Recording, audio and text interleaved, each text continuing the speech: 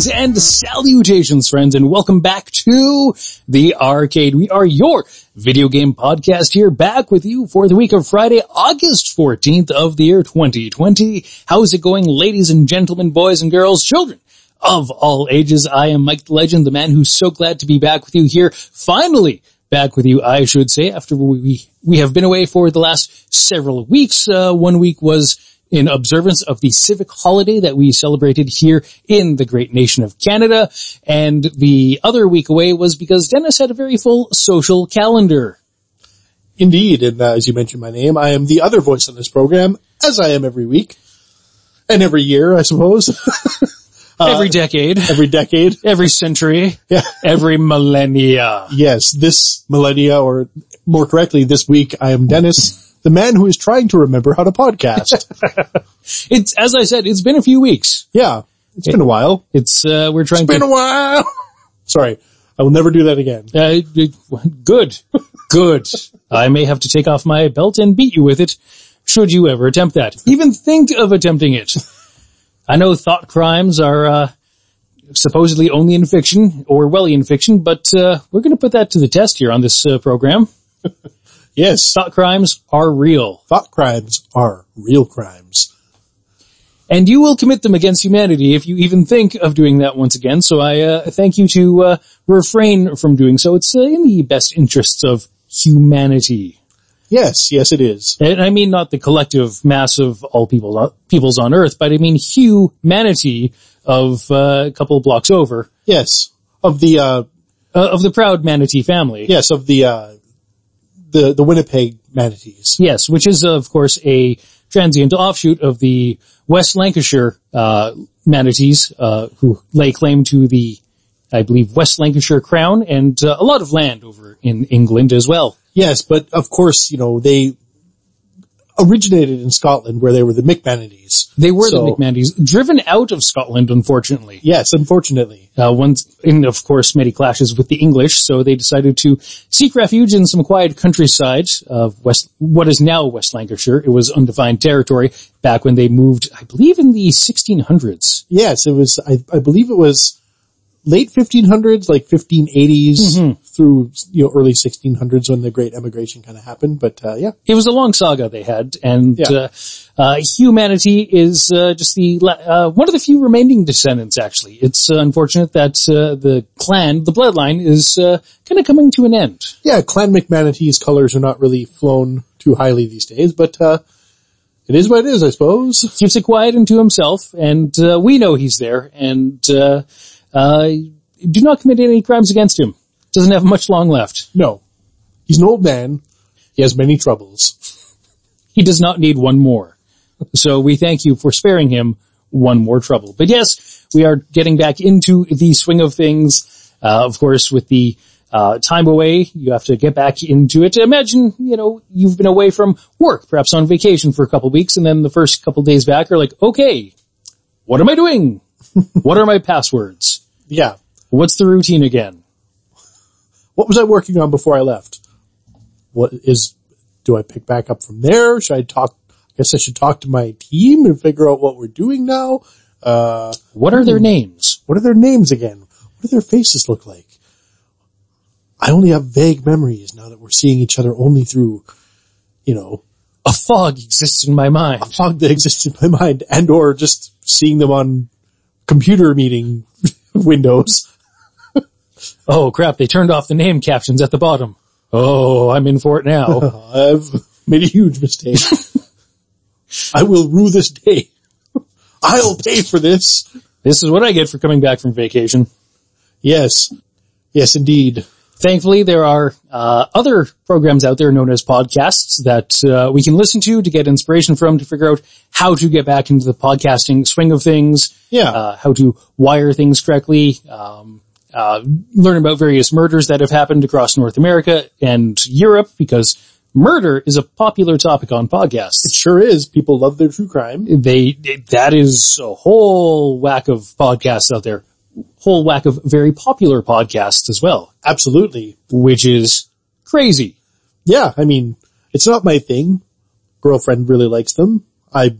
She tells me the interesting parts here and there, the ones that aren't too gruesome or too devastating, and that's how I like to keep it.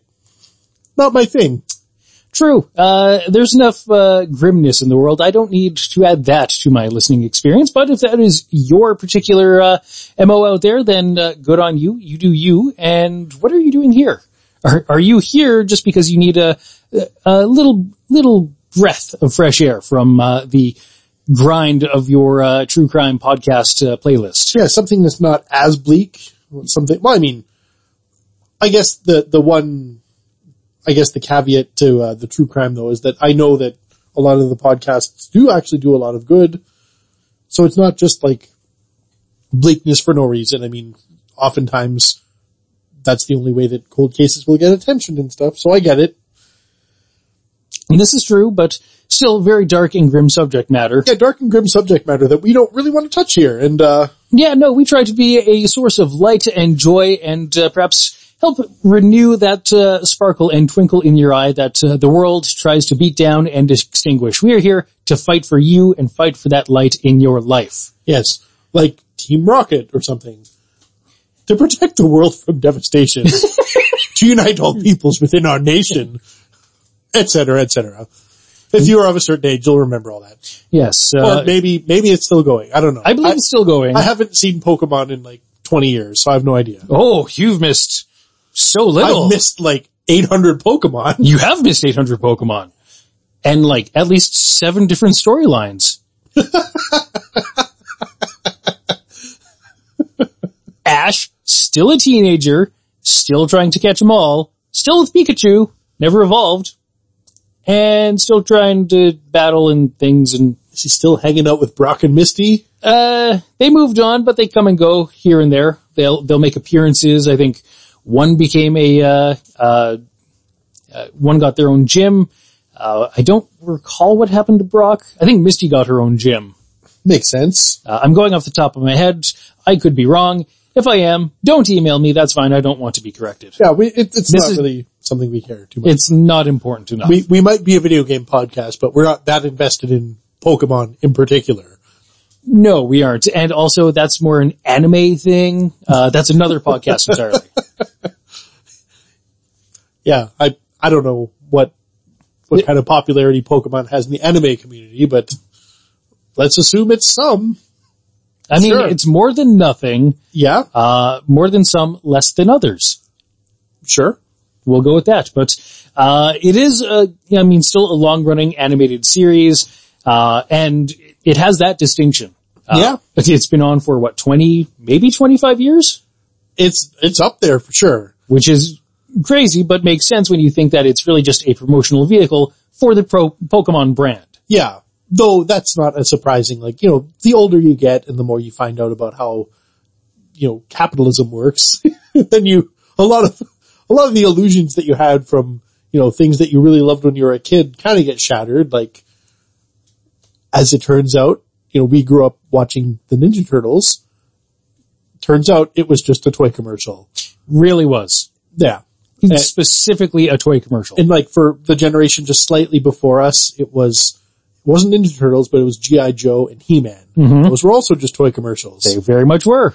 Yeah. And it wasn't really until, I guess, a few years later when cartoons that were just made to be standalone shows that stood on their own were, made really like for, kids or younger audiences in mind. And, I guess this kind of transitions us into our ludicrous leadoff a little bit, because one of the shows that I remember from when I was a kid, that one of the earlier shows that I remember that was sort of a show meant for kids that wasn't really overtly trying to sell kids anything, and in many ways was actually against the rampant consumerism of a lot of these other shows, was Ren and Stimpy. Absolutely. One of the original 3 Nicktoons that Nickelodeon debuted in the early 90s alongside Rugrats and I believe Doug. No, Doug was second generation. Yeah. But still one of the original ones. Unfortunately, my mind is blanking on the third one. That's fine. It will likely come later to me. I think Rocko's Modern Life was one Thank of them. you. Yeah. Thank you. So yes, one of the original three, but completely different than any cartoons before it, from the very unique mind at the time of John Kricfalusi, the creator, main driving force behind it, starring Billy West as the main voice actor, although at times John Kricfalusi would do voices on the show as well. Yeah, because the original voice of Ren was John Kricfalusi for, I believe, the first 4 seasons or something. Mm-hmm. And then Stimpy was done by Billy West. And then when John Kricfalusi left, Billy West took over that role as well. But yeah, it was them and a host of other people, of course, filling out various other voices. But it was, very much from the school of like alternative comedy and just weird art pieces and stuff that I would say were like the kid friendly, and I use in air quotes very liberally, friendly versions, that drew from similar wells to like Kids in the Hall and maybe Mr. Show and things like of that nature. Yes, the inspiration in that Ren and Stimpy would draw from those other alternative comedy scenes, very clear, very subversive, and very much trying to take things that you might see and might know of in great convention and turn them on their heads and eschew them in a very unique way with a really distinct art style the whole time too. Oh yeah, very much so. I think Ren and Stimpy was the first show that I remember that definitely had those weird, crazy close-ups. Yes, the overly detailed close-ups. Yeah, like when the characters would look a certain way, but then anytime you do a close-up of their face, it wasn't just off-model, but it was way too detailed, like looked almost realistic, like a very like human-like face with like a bunch of zits, and you could see every pore and weird hairs everywhere. Like the first show I can remember that did that was Ren and Stimpy. And then other Nicktoons kind of followed suit. I mean, SpongeBob also kind of did that from time to time. And John Kricfalusi's later show, Ripping Friends, also did that. That's right too. But yeah, like, you'll see that from time to time now in other cartoons. I think Adventure Time has done it a few times. Things like that. But it started with Ren and Stimpy. Some of these weird conventions that now are kind of like standards started there. And, yeah. And why are we talking about Ren and Stimpy? Well, apparently we've just jumped into the very end of the program, and this is the blast from the past we're doing at the start now, because we are forgetting how to podcast. No, we're talking about it because of the news that you may have missed. There's a lot that has gone on in the past couple of weeks when we have been off. The world continuing to feel like it's falling apart around us, in politics, in health news, science news, whatever the case might be. But one of the news stories that may not have crossed your wire, or you may have just glanced over, is the fact that Ren and Stimpy is being resurrected with a new run of episodes on Comedy Central. So Ren and Stimpy, new episodes coming to Comedy Central. However, the important thing to point out here is that the original creator, writer, main driving force behind the series from its first run in the 90s, John Kricfalusi, will have no involvement in this new program. Yeah, which, if you've been living under a rock, you might think that's a bad thing. But as we learned within the last few years, John Kricfalusi, not a good dude. No, he's a bad man. Yeah, he's a very bad person. Has been known to maybe groom and be not okay sexually with children. Which was a very, very disappointing headline to read that the day that I read it. It was very, well, that's really shitty. In a piece of investigative reporting put out by BuzzFeed, I believe in 2018, the allegations were brought to light, and John Kricfalusi didn't exactly mount any sort of vocal or vociferous defense against them, which is very damning and a tacit acknowledgement to me anyway, that there's truth to these allegations. Ultimately nothing proven in any sort of court of law, so they remain at the moment as allegations, but damning allegations. Yeah, and there's been,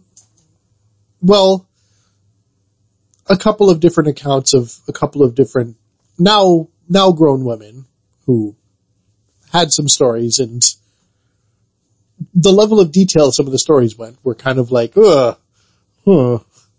So, yeah. So it's best that for the new parties involved behind this new Ren and Stimpy run is that John Kricfalusi have nothing to do with it. It's also been reported by Variety, the Hollywood trade publication Variety, that he is not even being compensated in any way financially with this project. He has nothing to do with it. Yeah. Creatively, financially, nothing. Nothing whatsoever. I would imagine that at some point someone must have bought the rights to Ren and Stimpy off of him, so that would probably be the only way that would fly.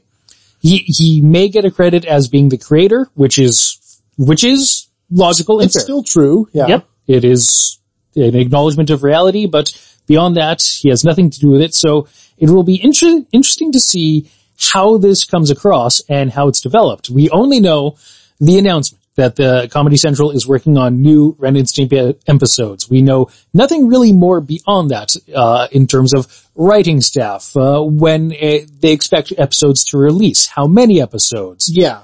If Billy West is coming back. I would imagine that Billy West probably would have to come back, like. He's literally the only one who could. Yeah. He's the only one who's done those voices if you're not using John Kricfalusi. Yeah.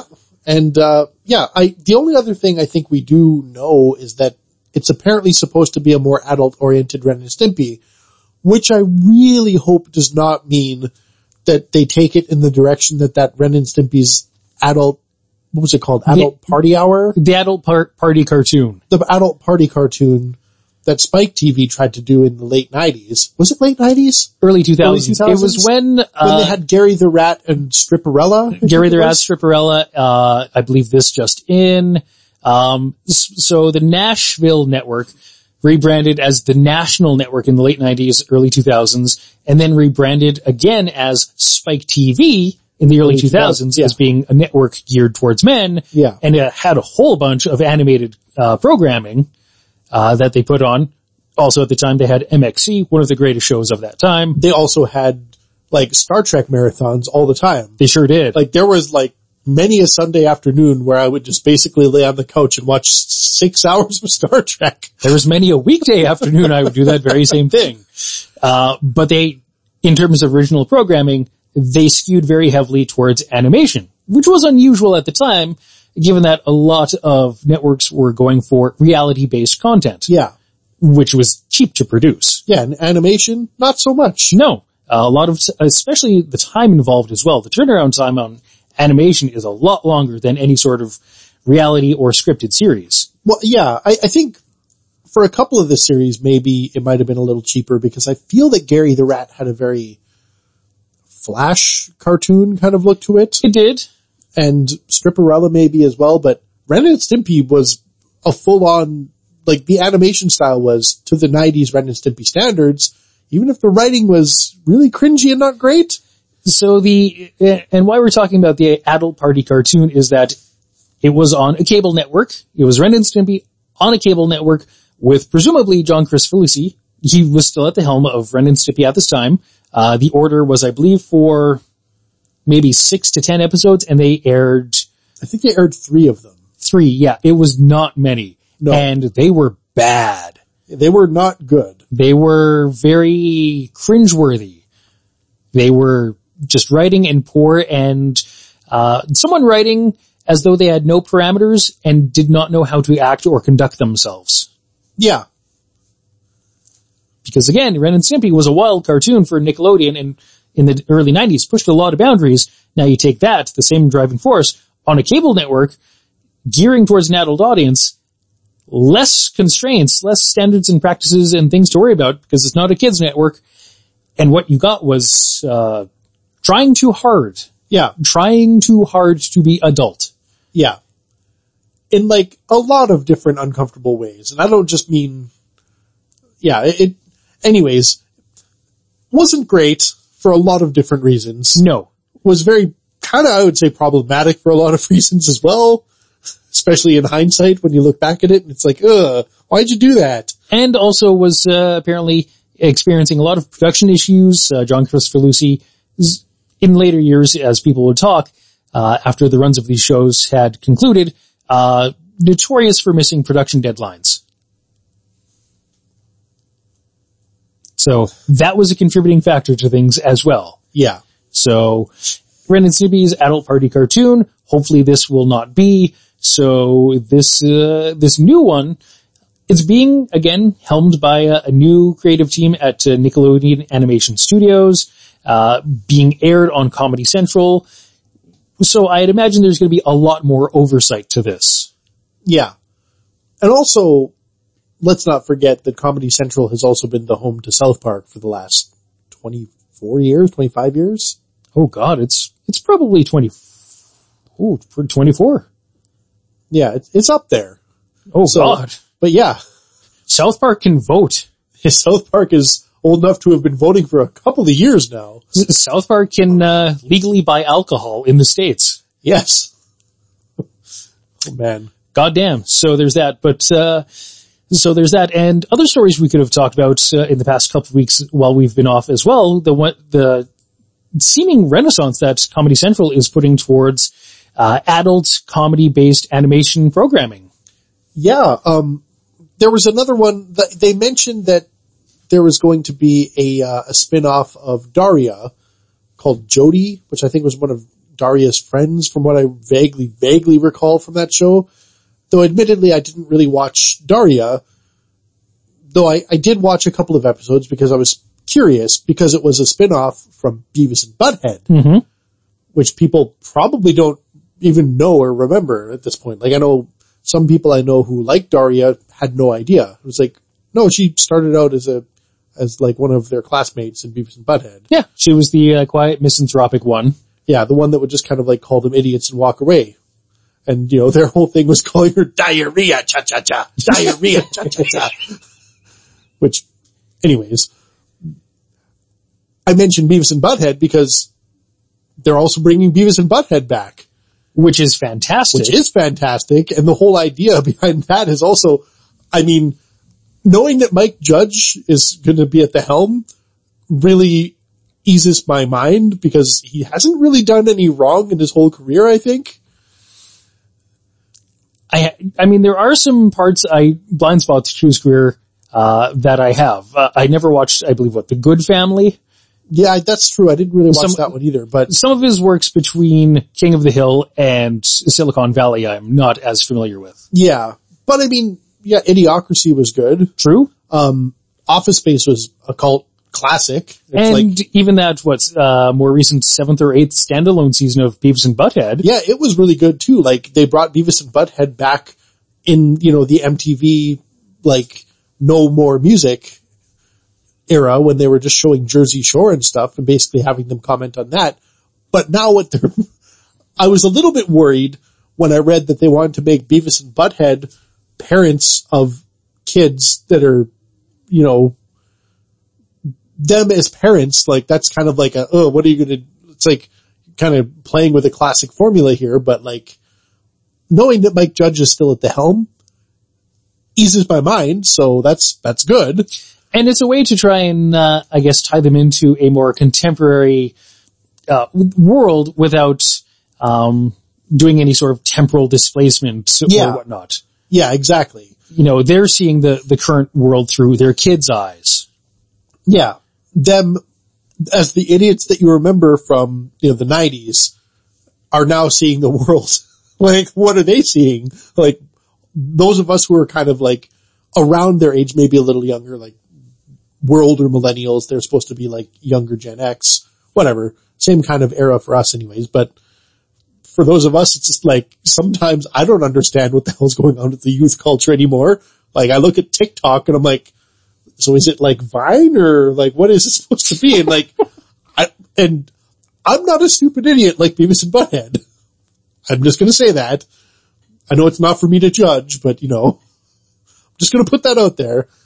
But, yeah. So the Beavis and Butthead, that has me excited as well. And also just, to some extent, it's kind of happy for Mike Judge because he's been trying for years to do another run of, Beavis and Butthead. Yeah, like, he says he has ideas. He says he's got, you know, things he wants to do.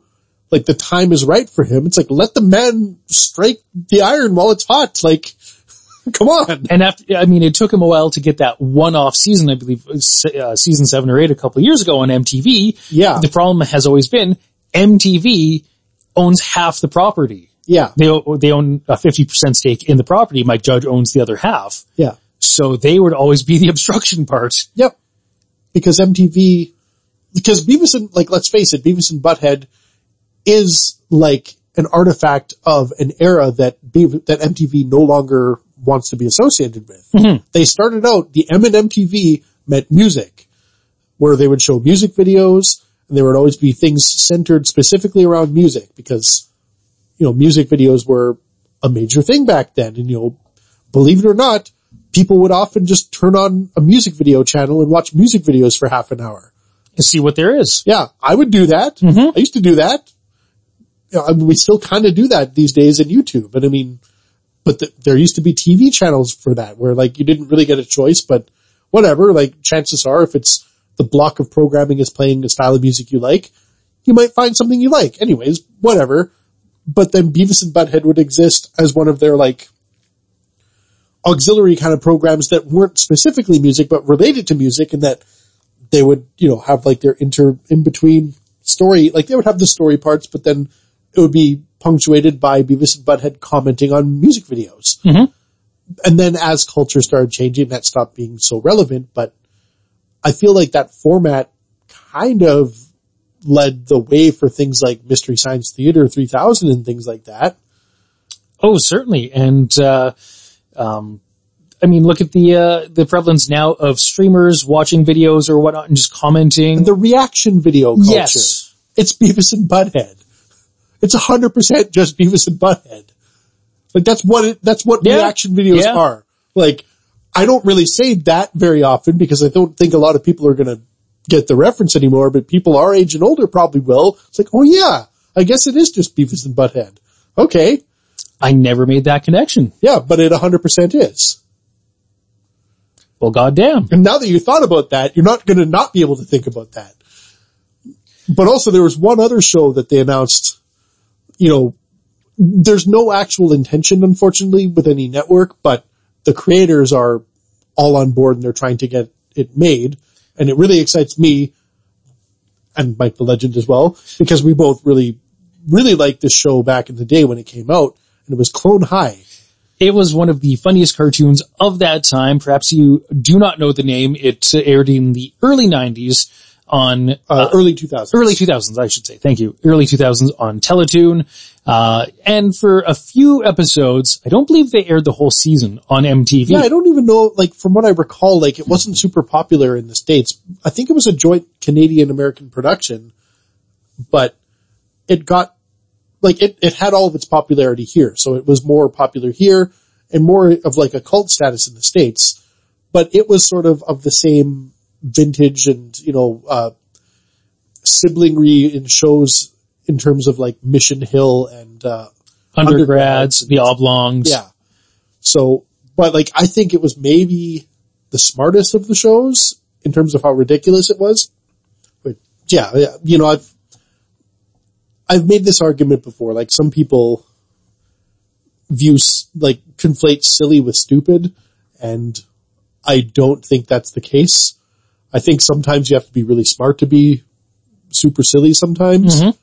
I think of Mel Brooks and Monty Python and old Conan O'Brien skits and stuff, really smart, bright people coming up with absolutely ridiculous ideas.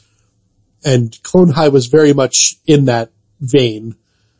And yeah, it was always I know they intentionally did it because I don't think they had any idea that they would go for beyond a season, but it ended on a cliffhanger, and it's always been kind of annoying to be okay, well, what's their plan here? But if I'm not mistaken, if I'm recalling correctly, the cliffhanger was that everyone got frozen in time. Yes, everyone, I believe at the end of their prom? The end of their prom dance, I believe just as, Abe and Joan were actually about to kiss. Government agents came in to steal back the clones from Principal Cinnamon J. Scudworth. Yep. Basically a giant lever was thrown and froze everyone in place in the school gymnasium. Yeah. And that's it. Yeah. How it goes from there, who knows? Yeah. But in many ways, it's perfect because you have actually shrink wrapped the series. Like literally, like it's shrink wrapped in time. Mm-hmm. So anything you do now is believable. So like you don't even need to come up with some sort of like Mike Judge having to like make Beavis and Butthead Parents idea or anything like that. Because it's just, they were frozen in time for the last 15 years. There, done. Yeah. Now we're going to unfreeze them and continue back up from where they left off. Oh, if perhaps you have to, write off a character because they aren't allowed to come back because they're very controversial or whatnot. I'm looking at you, character of Gandhi. I really hope they don't do that though. Gandhi was one of the most important characters on that show. He was the best. I loved Gandhi.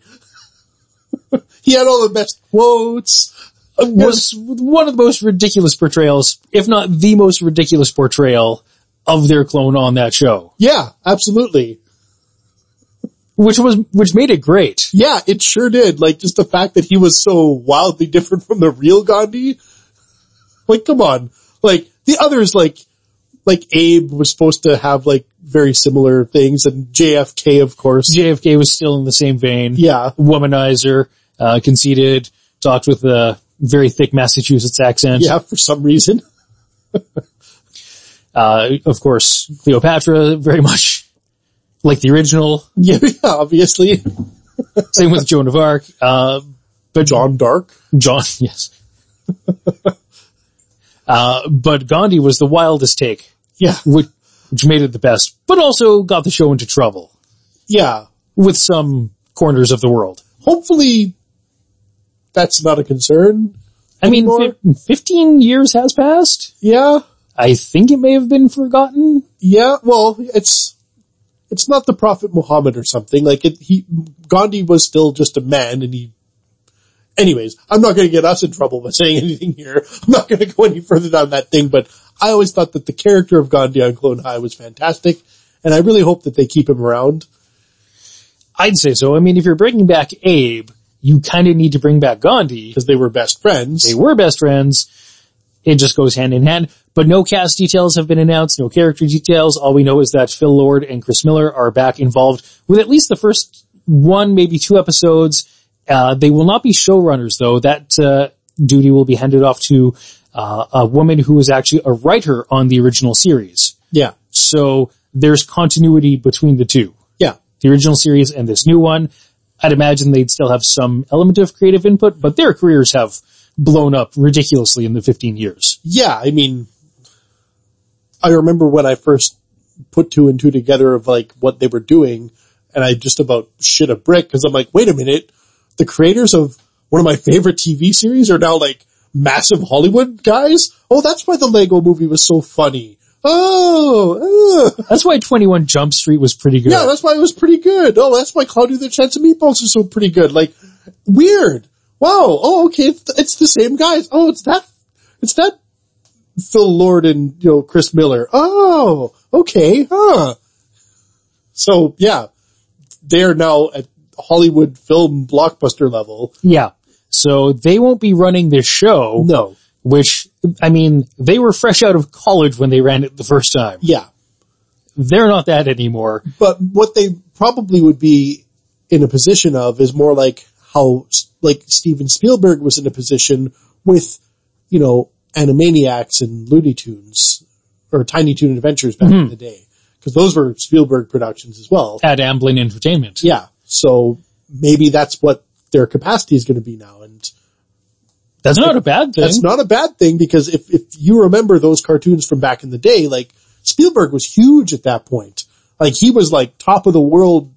I mean, he still is like one of the biggest directors of all time. Certainly. But he had just established himself as that back then, and he was making goofy shows for like kids, basically. So, yeah. There's potential there for Phil Lord and Chris Miller. At the very least, I'd imagine they will resume their voice roles as Principal Scudworth and Butler Drawn. I really hope so. And didn't one of them do, wasn't one of them JFK? I think one of them may have been JFK. I could be wrong, but I feel like that might have been right, because there was, because otherwise, like, a lot of the voice talent, came from Mad TV and, SNL and stuff of the time. Like, I think Will Forte was was Abe Lincoln? He was Abe Lincoln, and also he did the voice of the very brief cameo of Abraham Lincoln in the Lego movie. That's right. Because he was Abe on Clone High. Yeah. So there was that when they did like roll call in that one scene in the Lego movie. Yep. Of all the great master builders. Yeah, including like Donatello and like whoever else. Michelangelo, the Ninja Turtle. So, Will Forte, Nicole Sullivan was Cleopatra, Phil Lamar, was Gandhi, if I'm not mistaken. No, Phil Lamar wasn't Gandhi. Phil Lamar was someone else entirely, but I believe it was Michael someone from Mad TV. Right, the guy who played Stewart. Yes. Yeah, him. The tall guy. That's right, he was Gandhi. He was Gandhi. And yeah, Phil Lamar was a few other characters. Yeah, yes. Anyways. But yeah, like, we were big fans of Clone High and really, really hope it comes back. Absolutely. Almost in an altered form is what I'm really hoping for. We will accept it and, hope that, the, writers, or that they bring on board. Hopefully there's still some original ones who come on, from the original series, and some new talent. And, we just want it to be good and in a form where we can view it and watch it, pretty damn quick. Yeah. That's all. We want it now. We've wanted it years ago, and yet we are still waiting. So there's that. But we have waxed nostalgic about cartoons for far too long. We will instead move on to another subject entirely. Another story that continues through the news is the fight for social justice and racial justice and equality in North America, largely in the United States, and in the past several weeks prior to us being away, most recently, we covered stories of game companies doing their part in making financial contributions, or at least pledges of financial contributions towards social justice causes. And one of the stories that we covered was the announcement by Niantic that they would be donating a minimum of $5 million to charities and initiatives related to the Black Lives Matter movement. That was the floor, $5 million. What they said was that they were going to donate all of their proceeds from the Pokemon Go Fest 2020 event. Now, in the past couple of weeks, that event has come and gone. It took place at the end of July, the last weekend of July. Came and went, and the figures came in, and it was a very good year for Niantic and people buying tickets and whatnot for the Pokemon Go Fest 2020, because the contribution that that company is making towards Black Lives Matter, charities and initiatives and causes is now going to be $10 million. From $5 million, that was the floor. They said that was the floor. They ultimately made enough money, so they're donating $10 million. Yeah. To racial justice and social equality, causes in the United States. God damn. Yeah. No, I think some, that might be not all of their entire profits they made. I mean, they said it was like they're donating their profits from this, but I think there was actually some data that estimates that the user spending, peaked at about just under $9 million on the first day of the event which was July 25th. And then for the whole weekend between Friday to Sunday, they earned $25 million, which brought their, 2020 estimated revenue up to about just over $500 million, $539 million, I should say, and their lifetime revenue up to almost $3.7 billion. So, yeah, $10 million to them is a drop in the bucket, but good for them for doing it, I suppose. How many other companies are donating $10 million? Yeah. That's the thing. I mean, it's very easy to just kind of look at that and go, yeah, but that's a small percentage of what you have, but it's yeah, but it's more than what other people are doing. So, which maybe is a different discussion. Maybe other people should be doing more. I think other people should be doing more for sure. Absolutely. But still, it's a start. It's a very good start.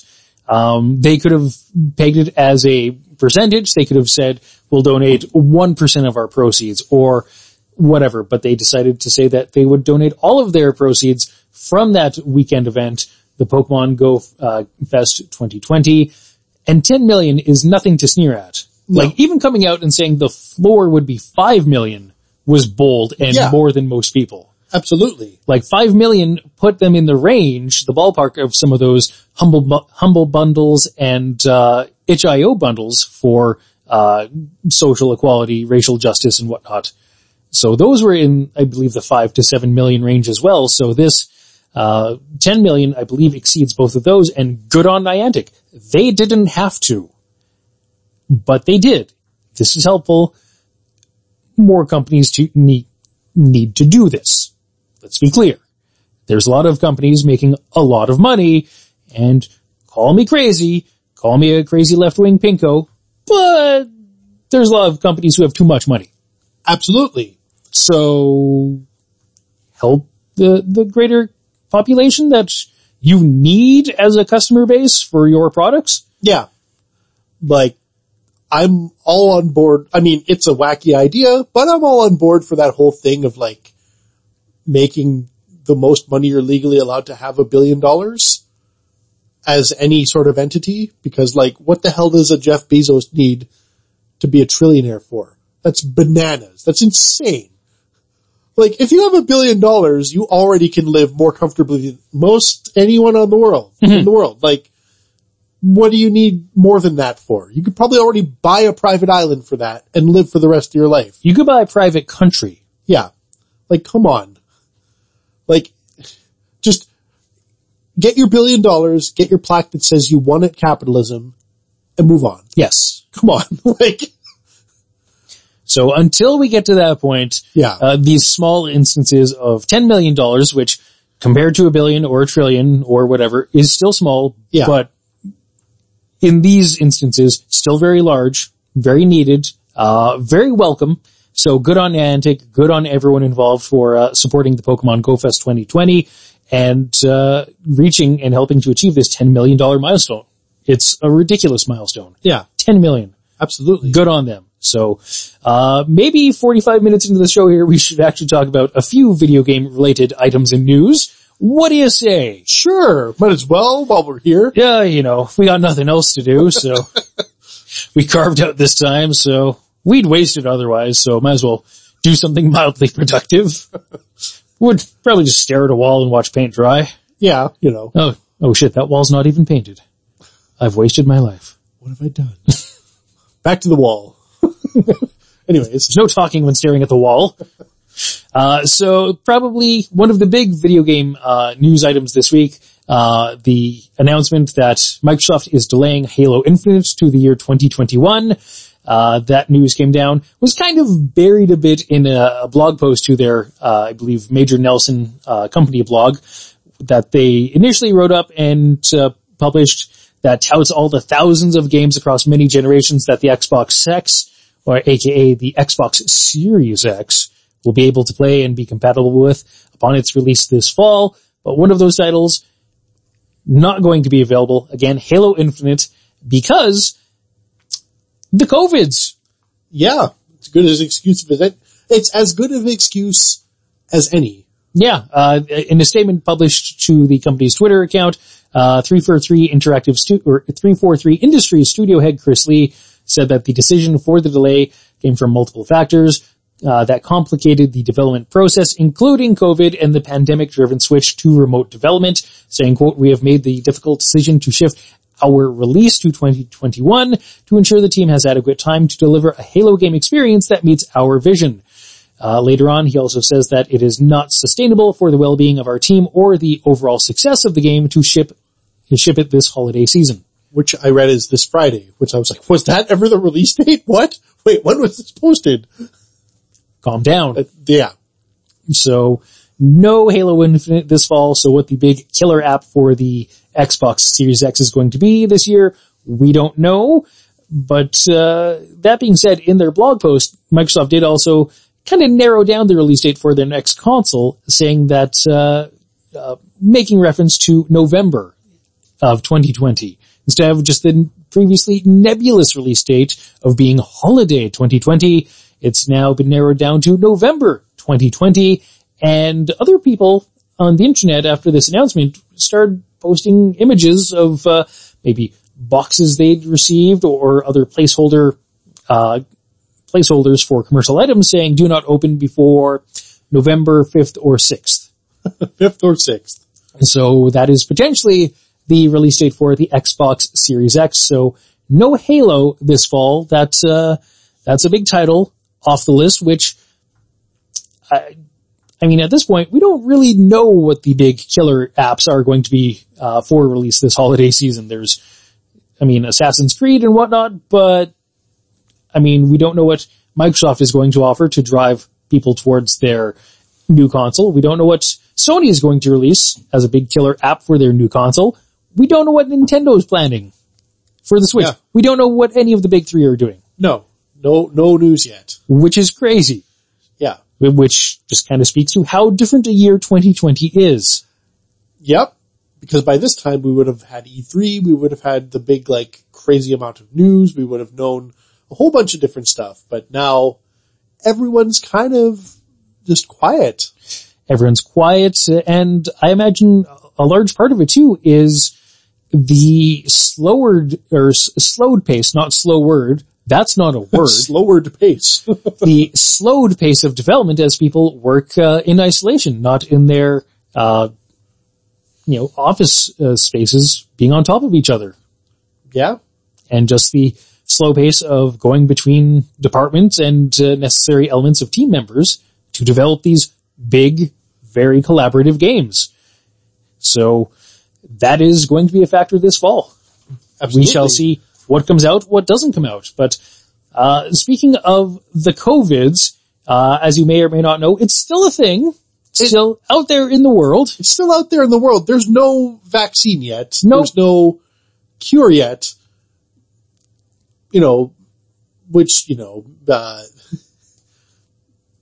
I'm of the opinion that, I don't think we should be opening things yet, necessarily, to the degree that I've seen them be opened.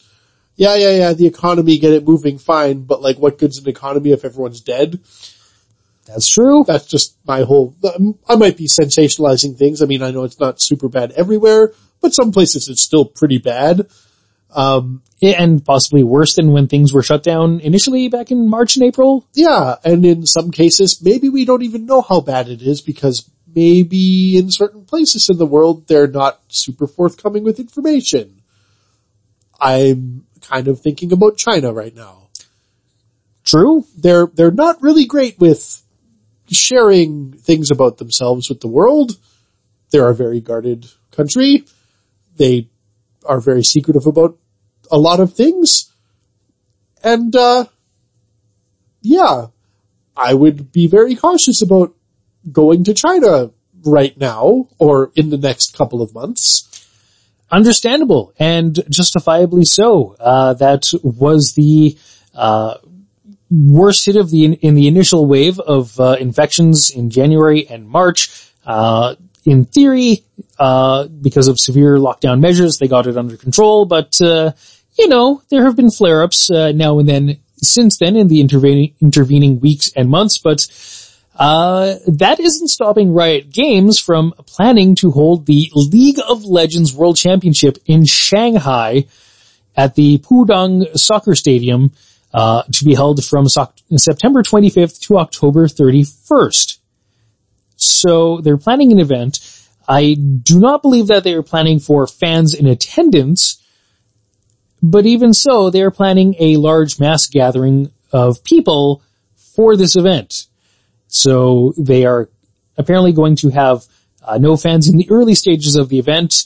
The company says it will rely on local guidelines to decide whether to allow in-person attendance for the finals.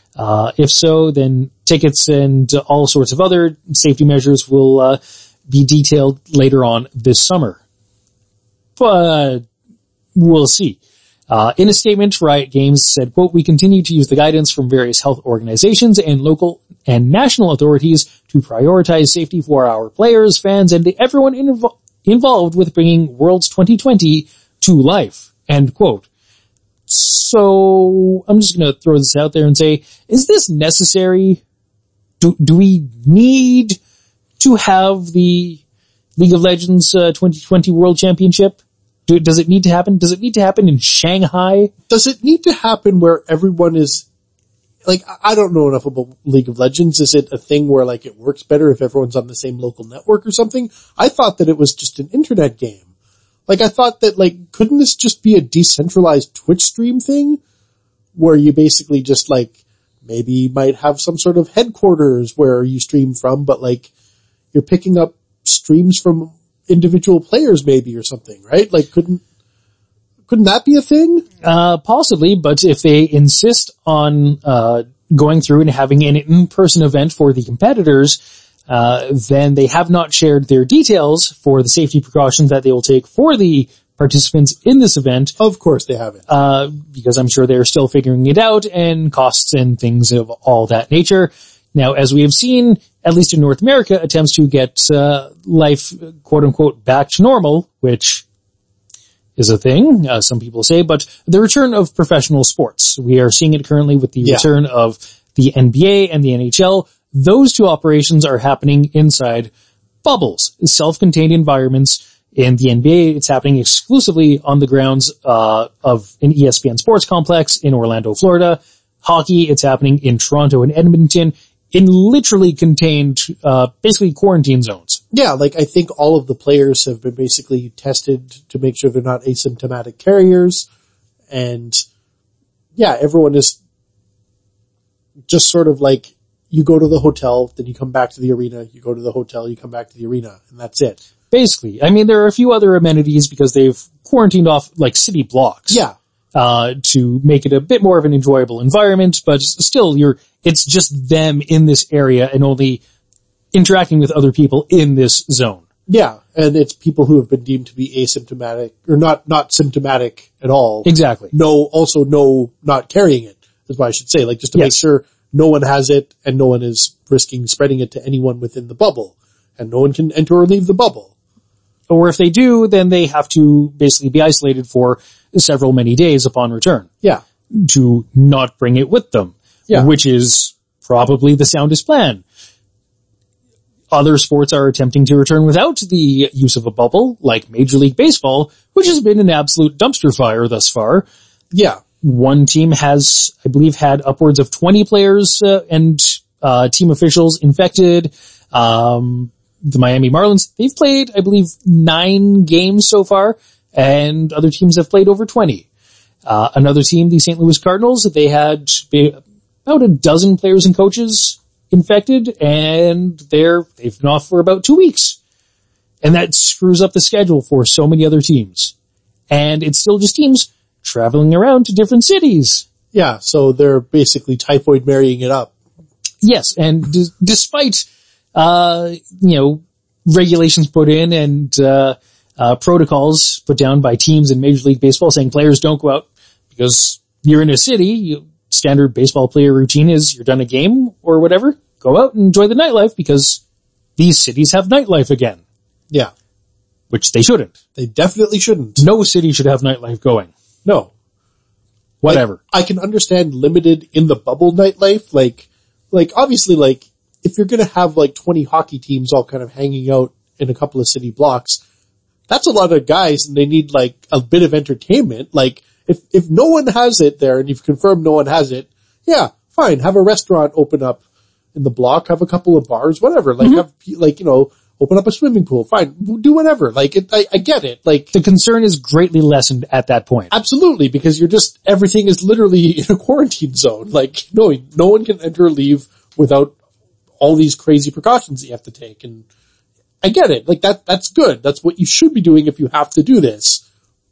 But like, holy crap, what are you traveling around for? Well, I mean, there are many reasons that baseball decided to take this course, most notably because they spent the 4 months from the time that things got shut down and they, I guess, ended spring training for all the teams in March to when they started playing in July to basically try and crush the players' union and establish a new economic model for the game. Because, yes. Good. And the result is 20 players on the Miami Marlins getting infected and buggering the schedule for other teams. 13 players on the St. Louis Cardinals, players and coaches getting it. And I believe it was last weekend, 2 pitchers for the Cleveland baseball team went out for some drinks and some enjoyment, some mirth and merriment after a game in Chicago. And yeah. And they weren't supposed to. So that's the thing. Players have habits. It's baseball. The only proven effective method, play inside a contained bubble. Yeah. Is Riot Games going to take that same approach to this tournament if they must have this tournament and must have it in Shanghai? We don't know. Are they going to compel the participants to self-isolate for a 2-week period prior to traveling to Shanghai? Don't know. But this is the thing that they are going to go forward with. Call me crazy. It's a bad idea. Like, as I watch the sports on TV, try and give the population some semblance of life returning to normal, quote unquote, I can't help but watch it and think, we shouldn't have this. Life is not normal, should not be normal, should not be attempted to return it to some semblance of normal, because it makes people think that there's nothing as much to worry about. Yeah. There's still the thing to worry about. Yeah, like nothing's changed. Like Nothing actually changed. No magic wand has been waved to rid the harm factor that's out there, to reduce it. In some parts, it has gotten worse in the weeks. Yeah.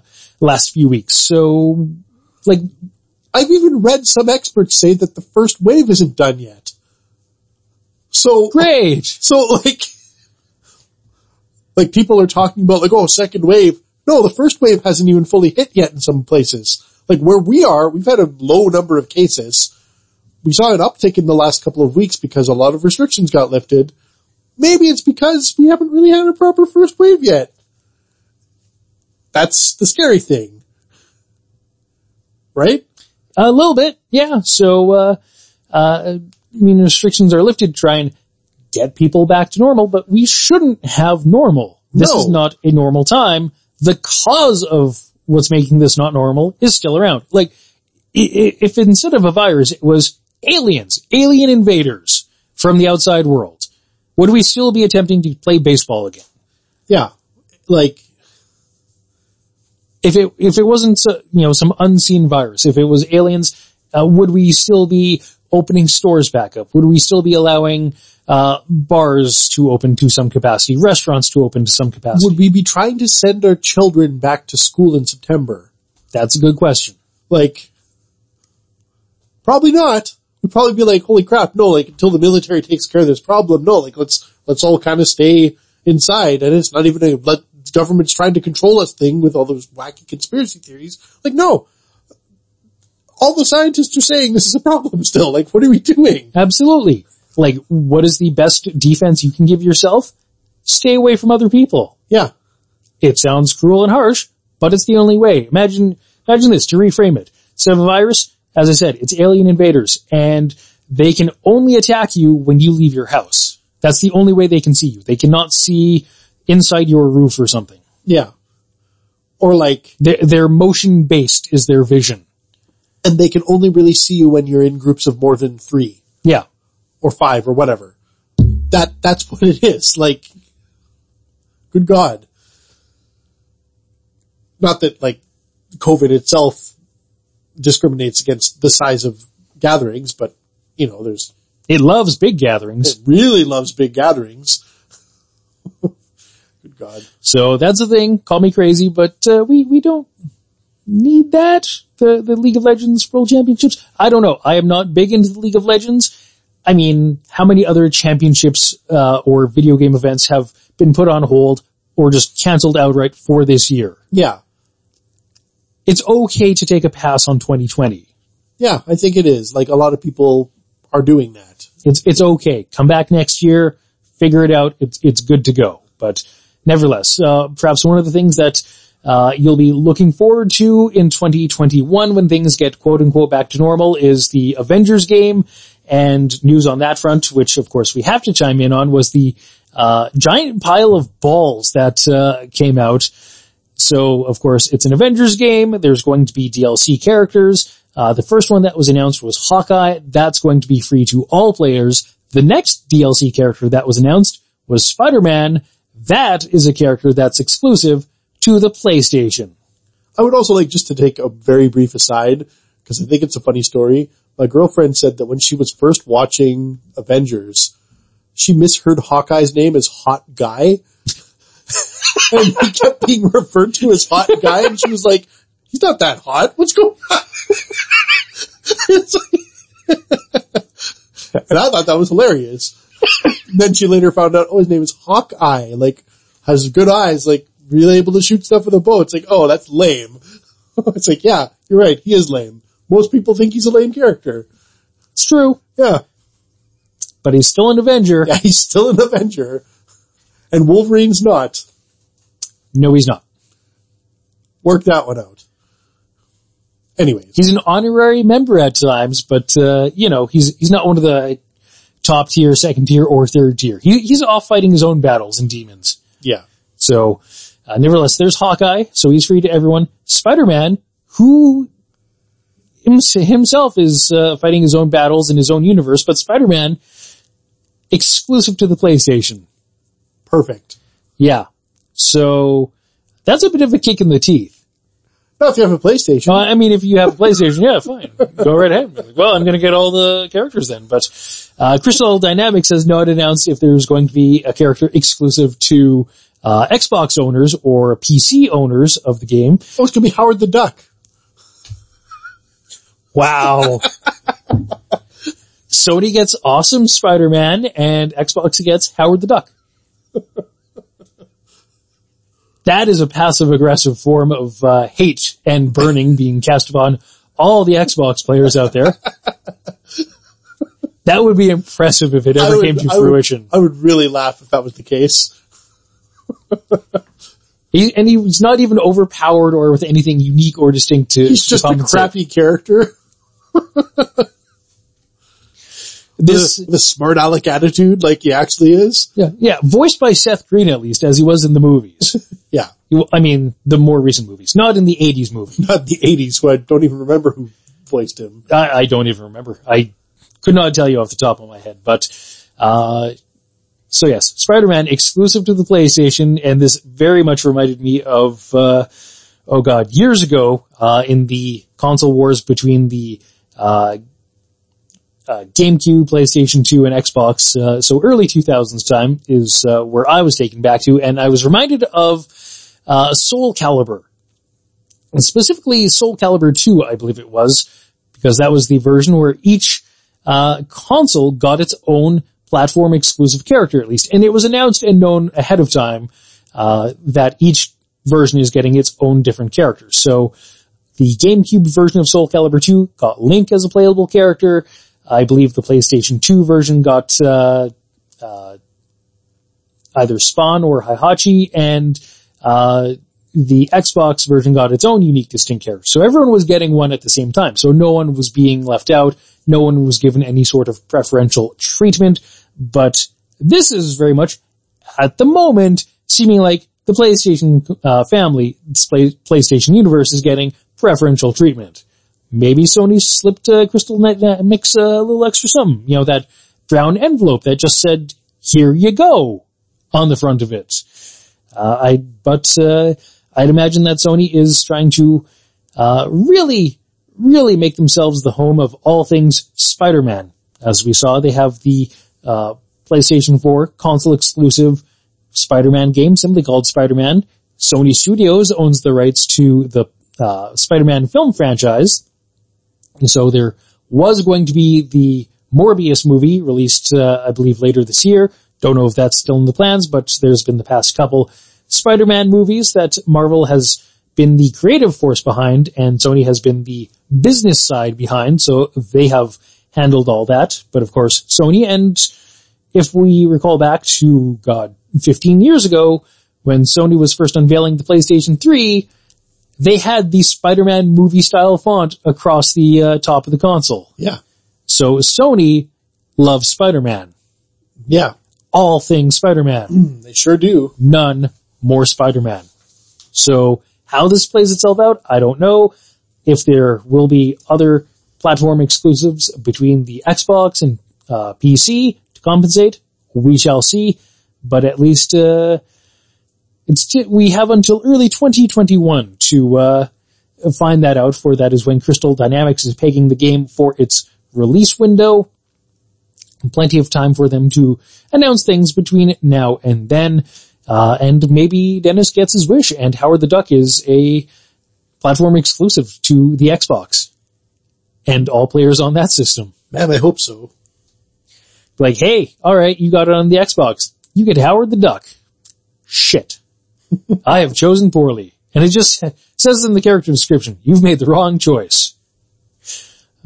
But also coming to the Xbox One, the current generation of Xbox, and not the future one, the Xbox X, a game that is exclusive to it because Microsoft actually owns the company behind it, is the game Battletoads. Perhaps you've heard of it. Yeah, perhaps you have. If you remember playing it way back in the day on the NES, you'll remember it was a really, really hard game. Sure was.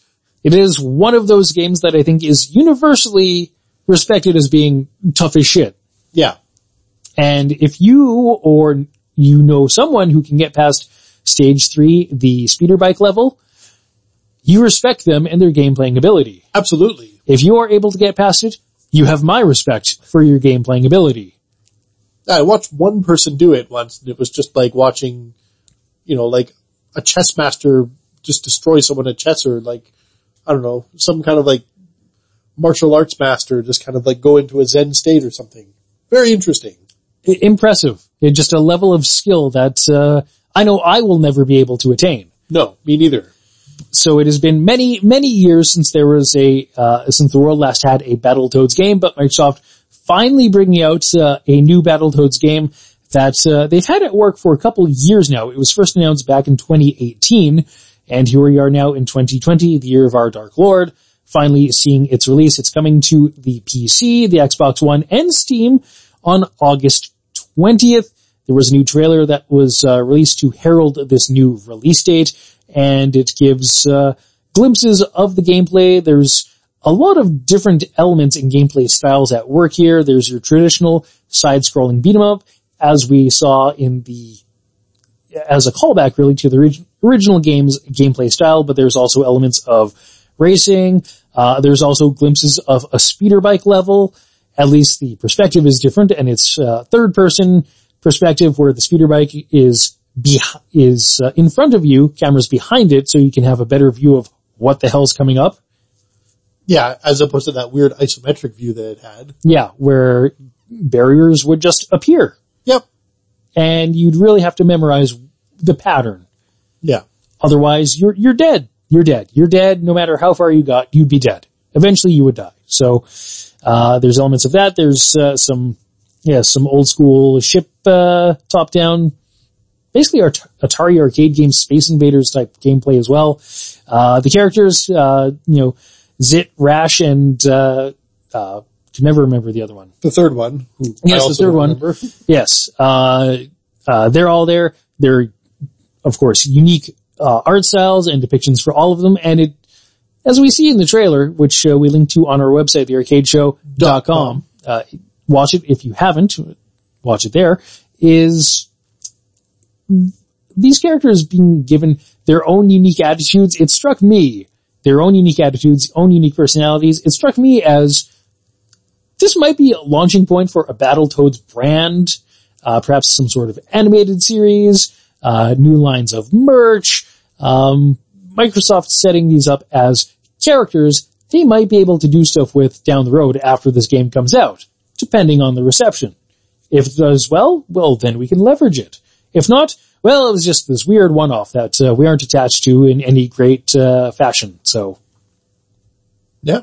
So we'll see how that comes out, how it's received on August 20th. So that is coming very, very soon. So, look forward to that if you need something to play, something new to play or whatnot. But that is of course, if you're not looking forward to the new one and you just want some nostalgia, you can always go back, play the old one on NES, as a blast from the past. But, well, you know, speak of the devil, I mentioned blast from the past. I teased it at the top of the show. Well, not teased, but I jested that we were talking about the blast from the past with all of our discussion about Ren and Stimpy and cartoons from the old Nickelodeon era. But I dare say at this moment we could probably stand to get into the blast from the past proper, which, if you are unfamiliar with, it is that time of the program right before we exit and skedaddle on out of here, where we take a few minutes to wax nostalgic and fetch some things that are celebrating milestone anniversaries and we think are certainly worth talking about. And we have 2 items this week. Both are movies. Both came out on the exact same day, and both of us saw them at the exact same time in a double feature. Sure did. And it was a fantastic double feature, and they are wildly different. It was a fantastic double feature. And yeah, I was actually reminded, one of those Facebook memories came up where I posted something about like the fantastic double feature, and I was like, holy crap, that was 10 years ago? But yeah, I don't exactly Yes, it was 10 years ago. I don't remember the order that we watched them in. Good question. I don't know. Well, it was 1, and then I think when I went to get popcorn, I saw on the marquee board the time for another one was probably about 40 minutes after the first one would have ended. Yeah. So I messaged you back in the theater to say, hey, this other one's playing like, you know, within a reasonable time frame. Do we do it? And you were like, of course we do. So yeah, I imagine we were probably watching Scott Pilgrim first, but then it was like, holy crap, Expendables. Yeah, let's watch Expendables as well. Which was the right thing to do. Yeah, which are the 2 movies that we're talking about. Absolutely. Scott Pilgrim vs. the World, an adaptation of the popular graphic novel series written by Brian Lee O'Malley, very Canadian, and a fantastic movie directed by Edgar Wright, and also The Expendables, which is the opposite end of the spectrum. Yeah, so let's just go in that order then. Let's start off with Scott Pilgrim vs. the World. Done. I'm there. I'm sold. So Scott Pilgrim vs. the World, starring Michael Cera, with, if you kind of look back on it now, it was kind of a ridiculous cast of young comedic and acting talent. Yeah, because you had Michael Cera, you had one of Macaulay Culkin's siblings, Kieran Culkin. It's a hard name to say. Understandable. Chris Evans, Anna Kendrick, and Jason Schwartzman. He played Gideon, G-Man. Yeah, like there was, those are all pretty kind of big names now. Absolutely. Chris Evans, of course, this was before he really blew up as, and became cemented as Captain America. I thought you were going to say before he really bulked up as well, though he was always kind of a big guy. Not Captain America big, but still. Certainly. Had some element of muscle mass to him, but Brandon Routh was in this as well, and he played Superman in the Bryan Singer version of Superman Returns. That's right. Mary Elizabeth Winstead, who was most recently Huntress in the Harley Quinn movie, Birds of Prey. She was in this as Ramona Flowers. That's right. Alison Pilla, who's had a pretty solid career since. I believe she was on The Newsroom and done a couple of HBO series since then. Yeah, in this as well. So some good Canadian content. Also, if you look closely, a lot of Canadian locations because this was shot in and around Toronto. And this is really a love letter to video games. Yeah, I mean, the original books are also really good as well. Interesting fact, the books have a slightly different ending than the movie.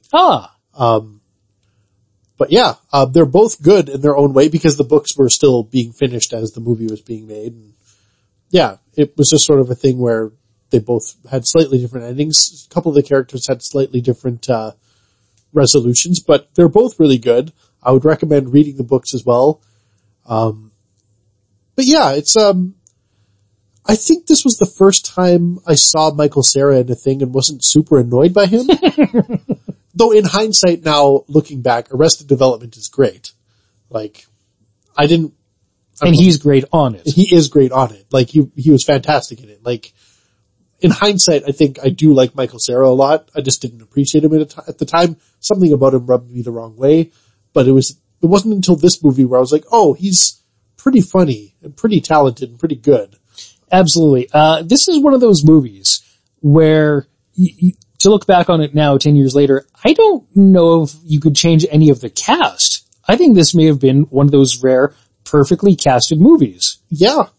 I mean, Michael Cera as Scott Pilgrim himself, just the awkward nerdiness to him, I think it was perfect. I think he was perfect for that role. I think Kieran Culkin was perfect as his roommate. Jason Schwartzman as Gideon worked. Right. There also Aubrey Plaza was in it as well. Like when I see the extended cast, like there's a lot of different people in this movie. Bill Hader played a voice in this movie. That's right. He was the video game voice guy. Yeah. Brie Larson was in it, and she's Captain Marvel now. Yep. Yeah, like lots of talent before I think they were fully recognized. Yes. Like recognized enough to be in a movie like this, but maybe not recognized to the international degree that some of these people are recognized now as. Absolutely. And I mean, Aubrey Plaza in this, she was just a very snarky, very angry, like coffee barista at most times. Yeah.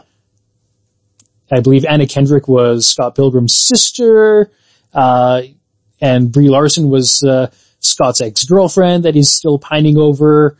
And it's the real crux of this movie to me is all the little winks, nods, details, homages to video games. Yeah.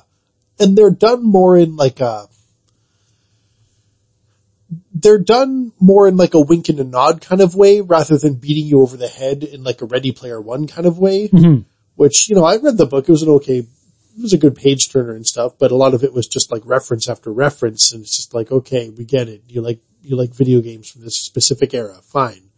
Keep making specific references like, oh, it's like the thing on Joust where you do this and this, or when you're playing this thing in Q*bert. You're like, come on. Okay. You don't need to keep saying the names of games. It's fine. Whatever.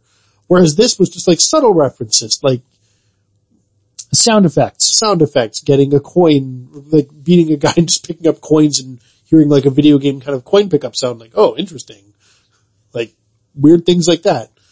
I think there's one scene where, Scott and Ramona are riding a bus and Scott is now pining over Ramona and, he's seeing, I think on the marquee boards as they're driving through the city on the like ad boards, he's seeing like 8-bit styled hearts. Yeah. Because he's falling in love with her. Yeah. And all things like that. It is fantastic. If you haven't seen it, what is wrong with you? If you haven't seen it and you listen to this program, what is wrong with you? Yeah. I mean, I think as a blanket statement, if you haven't seen it, what is wrong with you is maybe a little bit harsh and maybe a little bit misplaced. But if you're listening to this program in specific, you probably like similar stuff that we like, video games, nerd culture stuff. This movie is probably going to be up your alley if you haven't seen it, so go ahead and see it. It's a fun movie. Yeah. It's a fun, still enjoyable to this day movie. Yeah, I agree. 10 years on, if it is on TV or whatever the case, I'm going to watch it. Yeah. I have the DVD. I don't know how many times I've busted out the DVD, but I have it there. If it's ever any sort of anniversary collection Blu-ray, I may think about getting it then. Criterion Collection. Deservedly so. This is just a really good movie. Still holds up. Edgar Wright, fantastic in this as director, or not as the director. He was the director of this. He wasn't actually in it. He's not Alfred Hitchcock. He's not going to appear in his own work. No. Nevertheless, he enjoyed the source material. He liked working on it, and that enjoyment clearly comes through, and everyone really seemed to enjoy working on it, and there's just a certain amount of just joy and love that everyone had in putting it together, and it comes across on the screen, to me anyway. And obviously they enjoyed the source material, the original books by Brian Lee O'Malley, and obviously Brian Lee O'Malley, he still enjoyed the movie to this day. I believe he was on a recent, one of those Zoom meeting cast reunion type things. Yeah. That where the cast did a read through. Yeah, I didn't actually watch it. I've been meaning to kind of check it out. It's a full 2 hours. Yeah. Which is a little bit much, I think, when you could just watch the movie again. Yeah. Sometimes it makes more sense maybe for like certain like cartoons and stuff when you want to actually see the voice actors really like what they look like maybe, but for Scott Pilgrim, like you don't really need to do a table read 10 years after of a movie that came out 10 years ago. It's kind of weird. Just watch the movie. It is. And why is that movie getting that table read kind of treatment when our next movie hasn't? The Expendables. I mean, to be fair, I don't think The Expendables deserves it.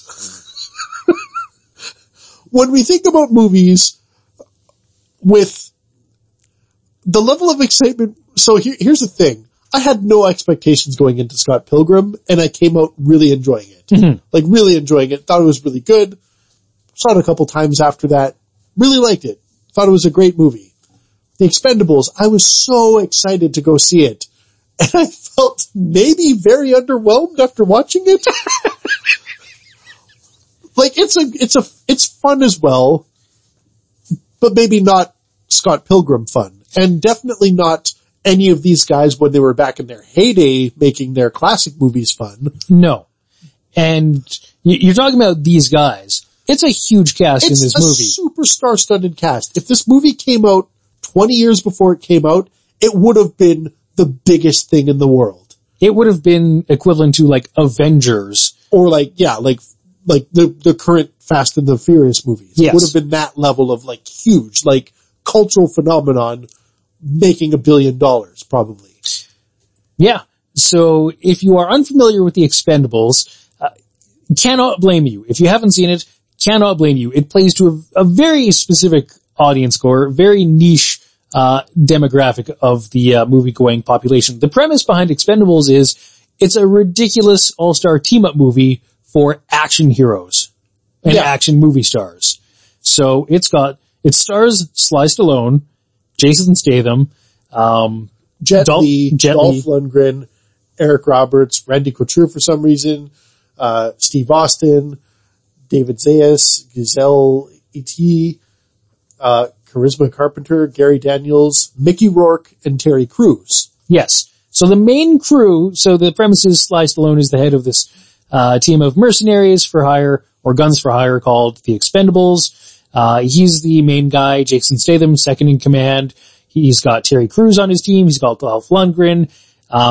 He's got Jet Li. He's also got Randy Couture. He's got Randy Couture, and they hang out around Mickey Rourke's bar or his tattoo parlor. Yeah. Yeah, I think the idea is Mickey Rourke was a former member of the team.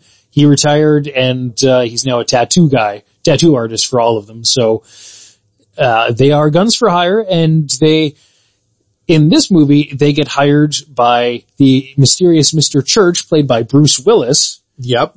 To go down and take out some evil bad guy, South American, generic dictator guy. And of course, calamity and action ensue, and the plot would try and make you believe that, things aren't as they seem, and blah, blah, blah, blah, blah. The premise and plot are about as thick as the toilet paper you use. Yeah, it's on a daily basis. This is like one of those movies where the plot literally doesn't matter. No, it doesn't. It's like, again, if this was 20, 25 years earlier, when all of these guys were still in their prime, it would have been a huge movie. None of those movies back then, and when I say those movies, I mean the classic big budget, over the top, ridiculous action movie that, would have like crazy explosions. The leading man of the movie was always like, by the end of the movie, like his shirt was torn up and you saw how ripped he was. He's sweaty. He's glistening from the sweat. Yeah. Like there's a lot of gunfire. There's a lot of like melee combat. There's a lot of like goofy one-liners throughout the whole movie. And the body count is high. Yeah. There's a lot of machismo happening throughout the entire time. Like it's that type of thing, which were very popular in the late 80s, early 90s, throughout up until about the mid 90s, I'd say, when, guys like Stallone and Schwarzenegger were at their prime, at their absolute height of their star power.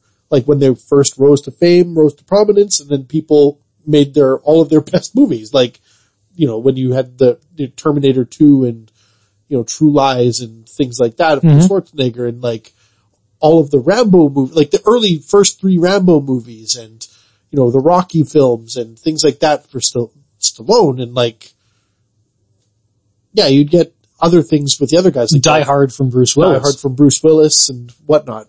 But I honestly, like, there's the part of the thing where it's like, these guys are supposed to be old, and like, it's like, well, we're old and that's why we're expendable. And a lot of really ham-fisted, like, trying to be deep, but it just comes off as really dumb. Mm-hmm. They've lived this life of being a gun for hire, and they've got some, stains on their soul kind of thing because they've been doing this for so long.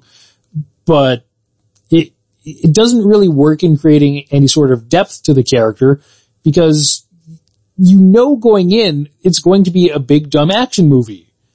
Yeah. Like that, those were the trailers. It's selling you on the prospect of seeing these big time action movie stars all in the same place at the same time.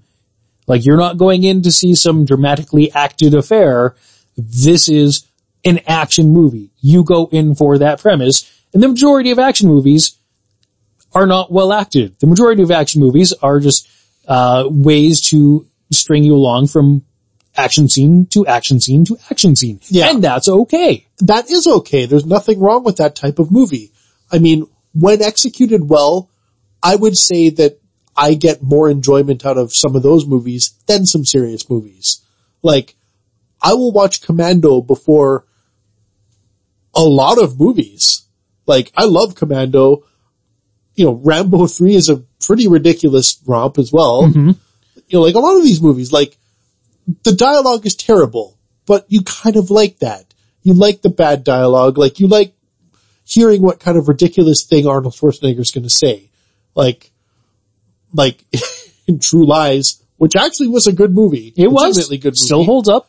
When you think about like the scene when he's flying the Harrier jet and his daughter is hanging from one side of the plane and the bad guy's hanging from the other side from one of the missiles, for some stupid reason, they do a very close shot on his face and he says, "You're fired." Like, how is he not freaking out about his daughter on the other side? Like, why they had time for him to say that before he fires the missile and shoots the guy into the side of a building? Like that's ridiculous. And that's fun. That's insane. It's cheesy. It's cheesy. It's not realistic. And it kind of knows it's cheesy. Yeah, it knows all of these things about itself and it doesn't try to be anything that it's not. The problem with Expendables is it tries to be kind of serious. And then it just comes off feeling like really more bad than it could have been. It tries to be serious and then also at other times tries to be lighthearted, funny, a bit campy, but it doesn't work when a movie tries to do all those things. No, it doesn't. It really doesn't. Like in the example you cited, Commando does not try to be serious or dramatic at any point. No, really. Never. It does not try to stretch the range of Schwarzenegger. No. Like they know what his strengths are and they stick exactly to them. Same thing with like The Running Man or any classic Arnold movie. Like there are serious moments, but it's never really Arnold doing it. Like they defer to a better actor. And they're right to do so. They're right to do so, and it makes more sense to do that. But in this movie, there's not really better actors to defer to. I mean, you could argue Mickey Rourke, because this was around the time he was up for the Oscar nomination for The Wrestler. And I suppose Jason Statham, who actually got his start doing more legitimate movies before he just kind of turned into like badass action guy, back, like I think about, his Guy Ritchie movie days, like he was. Oh, that's right. He was not really a badass action guy in those movies. No. And I never would have saw him as a badass action guy based on those movies. And it was weird to me the first couple of times I saw him do it. And now it's weird to me thinking back that he wasn't. So I don't know. He had the strangest arc out of all these guys, I think. But yeah, I don't know. And I think the other problem, I did keep up with the series. I watched all 3 of the movies in the theater and they all blur together in my head. Mm-hmm. There's nothing distinguishable about any of them. The second one is with Jean-Claude Van Damme as the villain, whose name I believe was Jean Villain. And I think he's trying to acquire nuclear material and blah, blah, blah. I recall not enjoying the second one because of Jean-Claude Van Damme. Yeah. And the third one just literally for the last half of the movie is balls out. Yeah. Just pure 45-minute long action sequence with Harrison Ford in it. That's the one that, where Stallone is trying to train a new, younger team of recruits. Yeah, which had all the UFC people, like Ronda Rousey and things like that in there. Yeah. Things of that nature. Bruce Willis actually gets involved in the action. Stallone actually gets involved in the action. Schwarzenegger actually gets involved in the action. Yes, absolutely. Finally, Harrison Ford, that's when he comes in as the, fighter pilot piloting an attack helicopter. One of them had Chuck Norris come in as well. That might have been the second one. That I don't recall. Yeah. It's not impossible. But yeah, I don't know. I think the one scene I think about, which kind of sours the Expendables overall for me, because it's meant to be serious, some young guy who was the young guy on the team ended up getting killed. It might have even been in the first movie, but they were all doing a service for him. And then instead of just, making their peace and moving on, for whatever dumb reason they had Stallone's character deliver some sort of heartfelt speech, but the heartfelt speech was basically just why is it that those of us that don't need to live anymore keep living, and the one who has the most life left dies? It's just not fair. Life isn't fair. And it's just what are you saying? It's this was you being deep? So let's establish our main character hates his life. Fine, but also we're old and we should die first.